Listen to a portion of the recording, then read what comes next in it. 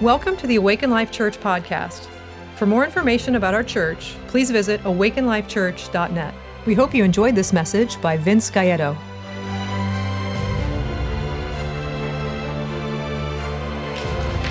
Wow.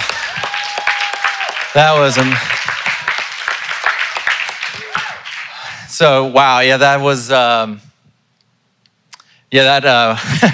that night, the speaker, Todd, he actually was very moved by Julia. And there was a lot of kids that came up, but there was something about Julia. I think it's just your vulnerability, just your pure of heart that I think touched him, but I think touched everybody in the room that night. Man, wow, it was such an incredible week. There's so one of my favorite shows right now is The Chosen. And there's a part in The Chosen is about Jesus and the disciples. And there's a part where Jesus calls Matthew. And Matthew's a little different than everyone else. And when Jesus calls him, Peter questions it, and he's like, hey, you sure about this? He's different. And Jesus looks at him and says, well, get used to different. And the whole week, I felt like Jesus was saying that to me. He's like, hey, it's time for you to get used to different. And so I've been to a lot of camps. So for those who don't know me, I used to play in a band, and we traveled around the country, and I played at tons of youth camps. And yeah, there was moments where, okay, maybe things get a little emotional. There's a come to Jesus moment, at the kind of climax of the camp. And it's great, it's good. And those were great moments, but I had never seen anything like this. I mean, this was wild. The services were just as wild as anything that I've seen here or any other charismatic church, if not more, honestly. And I think some of the clips, you could see that, kids were just going up, praying for each other. I saw this kid I passed by, and he literally had another kid sitting down, putting his legs up, and the kid was trying to pray, leg, grow out. And you just walk by and you're like, oh my gosh, this kid's going for it. And her testimonies of a girl, I think she was 12 or 13, fell out in the spirit and went up to heaven for about 20, 30 minutes. And you're just like, why, what? Yes, there's no junior Holy Spirit, but there is a real, there's a difference when you see it. You know what I'm saying? That, but when you start seeing it and seeing the Holy Spirit come down on teenagers, you're like, whoa. And okay, they want to look cool in front of their friends. They don't want to look, they don't want to be vulnerable, right? You want to look cool in front of your friends. So when it happens, this is real, this is very real. And it's something that really starts to, started to challenge me. Even what Pastor Daniel was saying, wow, they're going for it. And I'm thinking man, what's my excuse for not going all in? If they're doing it, why can I not do it? And so it was kind of crazy because it was kind of this kind of seesaw going back and forth of, man, I'm challenged. And then the enemy would come in and be like, oh, Vince, you need to try harder. You need to be a more spiritual youth pastor. What are you going to do about that? And be like, oh, that's the devil. That's the lie. That's not, and then it'd be like, God loves me. And then it'd be like, oh, but, can I be the super spiritual youth pastor? And it was kind of this seesaw, and it was just annoying, I'm just the enemy, I know what you're doing. And so one of the nights, as I'm experiencing this seesaw, this 5-year-old, I think he's 4 or 5. It was actually Pastor Ben Diaz's son. I don't think I may have knew that. What? He was 8? He's short. Oh, all right. Well, that's embarrassing. Sorry, Pastor Ben, if you ever watch this. But anyways, it's still amazing. So he comes up to me, and I haven't talked to him at any point. He just comes up to me. I've never talked to him, and he says, hey, how do you spell R? You are.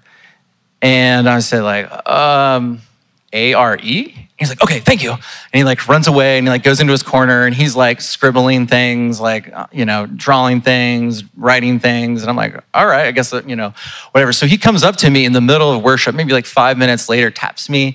And I look down, he's like, hey, I have this for you. And it's this little note. And I open it up and it says, you are great.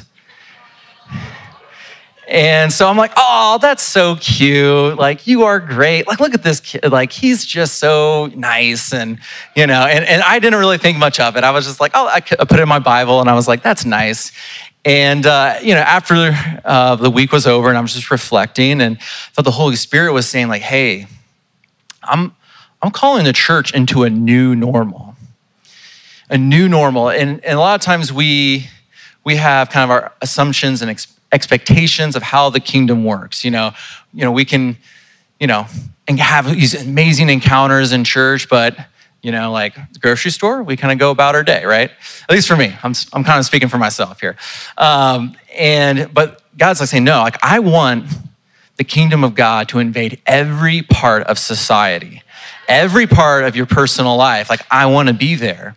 So I'm like, okay, God, yeah, that's cool. I already thought that, but that's cool. And he's like, well, I don't know if you believe that. And I was like, well, what do you mean? He's like, that kid gave you that little slip of paper that said, you are great. I was like, yeah, that's cute. He's like, that wasn't cute. That was me talking to you. You were on this seesaw going back and forth, questioning your identity. And you were falling into self-doubt. And I spoke to him because he has a prophetic call in his life. He's a prophet. Yeah, maybe he's 8, but he is a prophet. And I sent him to speak to you, to tell you who you are. He can't even write the words, but it doesn't matter. He had the message. But you didn't realize that because you just saw him as an 8-year-old boy. And I was like, oh my gosh, like, okay. Yeah. So that made me start thinking like, oh my gosh, like maybe, like I have to start looking at youth differently. And and there's one thing to think like, okay, like no junior Holy Spirit. But I started thinking like, man, what if Chris Valentin picked me out of a crowd? And you can imagine this yourself, and hand you a slip of paper and you open it up and said, you are great. You'd be like, oh my gosh, Chris Valentin, this amazing prophet of God, like has given me this, or, Sean Bowles or, fill in the blank of any great prophet. It would rock your world. But naturally we think, oh, an 8-year-old, that's cute, like that's nice. And it's cute, all right? So I'm not trying to make you feel guilty for that. But there's something much deeper that's going on that God's trying to do, that he is trying to unleash his glory all over our youth, all over our children. And so it really, it has to challenge our assumptions. Growing up, so I went to a Christian private school, and then I was homeschooled because my parents were afraid to send me to public school. And, there's good reasons for that. And I don't really, I really enjoyed my time. But then eventually came time where they're like, you know what? Like, we're going to send you to public school. And I just remember being terrified, because this has been built a public school, the place where God barely exists. You're going to get ridiculed, you're going to get ridiculed. Everyone's going to look at you weird. And, and there was this, maybe the last 2 weeks, I remember it to this day that just this like, all right, God, like that's dumb. Like, I'm going to survive, I'm not going to let them like get me down. But what I realized looking back was I had this really defensive attitude. No thought crossed my mind like, oh yeah, I'm going to get some kids saved. It never thought to me like, oh yeah, my biology teacher, I'm going to pray for him and he's going to get healed. It never, thought never occurred to me that, oh man, like I want to cast some demons out today. And we think about like, wow, that's kind of wild. But it's one of those things where like, my parents, they had this fear like, oh my gosh, like what's going to happen when they go into the world? What's going to happen to him? Is he going to be able to like handle temptation? Is he going to be able to like not be influenced by peer pressure? And all these are valid concerns. I have a daughter and oh my gosh, it stresses me out. So I understand. But there's a certain point where maybe like we need to challenge that assumption. And again, this isn't like a plug for any type of school. My wife did charter school, again, did homeschool, private school, did all. There's great things about all those. But I think there's an assumption that we have that like, oh my gosh, what's the world going to do with like, when my kids enter in, like what's going to happen to them? But I think we got to change that assumption. Like, oh man, the enemy better just wait till my kid goes to college. Oh, wait a minute. Just wait till he lays hands on a professor, a professor that knows everything and puts his hands on them and they fall out in the spirit. I heard this story of Will Hart. He travels with Heidi Baker, and he was telling a story where there was a little girl that fell out in the Holy Spirit. She was maybe like 9 or 10. And then right after she got out, she started laying hands on people. And then, and they actually started, like adults were falling out in the Holy Spirit when she laid hands on them. Yeah, there's a challenge there, right? And so the next day, he gets a phone call from the parents because the kid didn't stop. Like when she went to school, she started laying hands on all the other students and they started falling out in the Holy Spirit. And eventually, and I think this actually was a Christian school, which is, kind of funny in its own way. But because the principal and the teachers were freaking out, they never, it wasn't necessarily a charismatic school. So they were freaking out like, what is happening right now? Please pick up your kid because we can't have them doing this to the other students. And they come to pick up the kid and she's actually sobbing because, she's like, Jesus told me to do it. Like, I don't know. I'm just following what Jesus was telling me to do. And, and it's like stories like that like start to challenge us like, whoa, like Holy Spirit wants to take us into a new normal. A new normal where, we're not waiting for kids to have, some terrible thing happen to them, have this major crisis of faith, that we steward them up.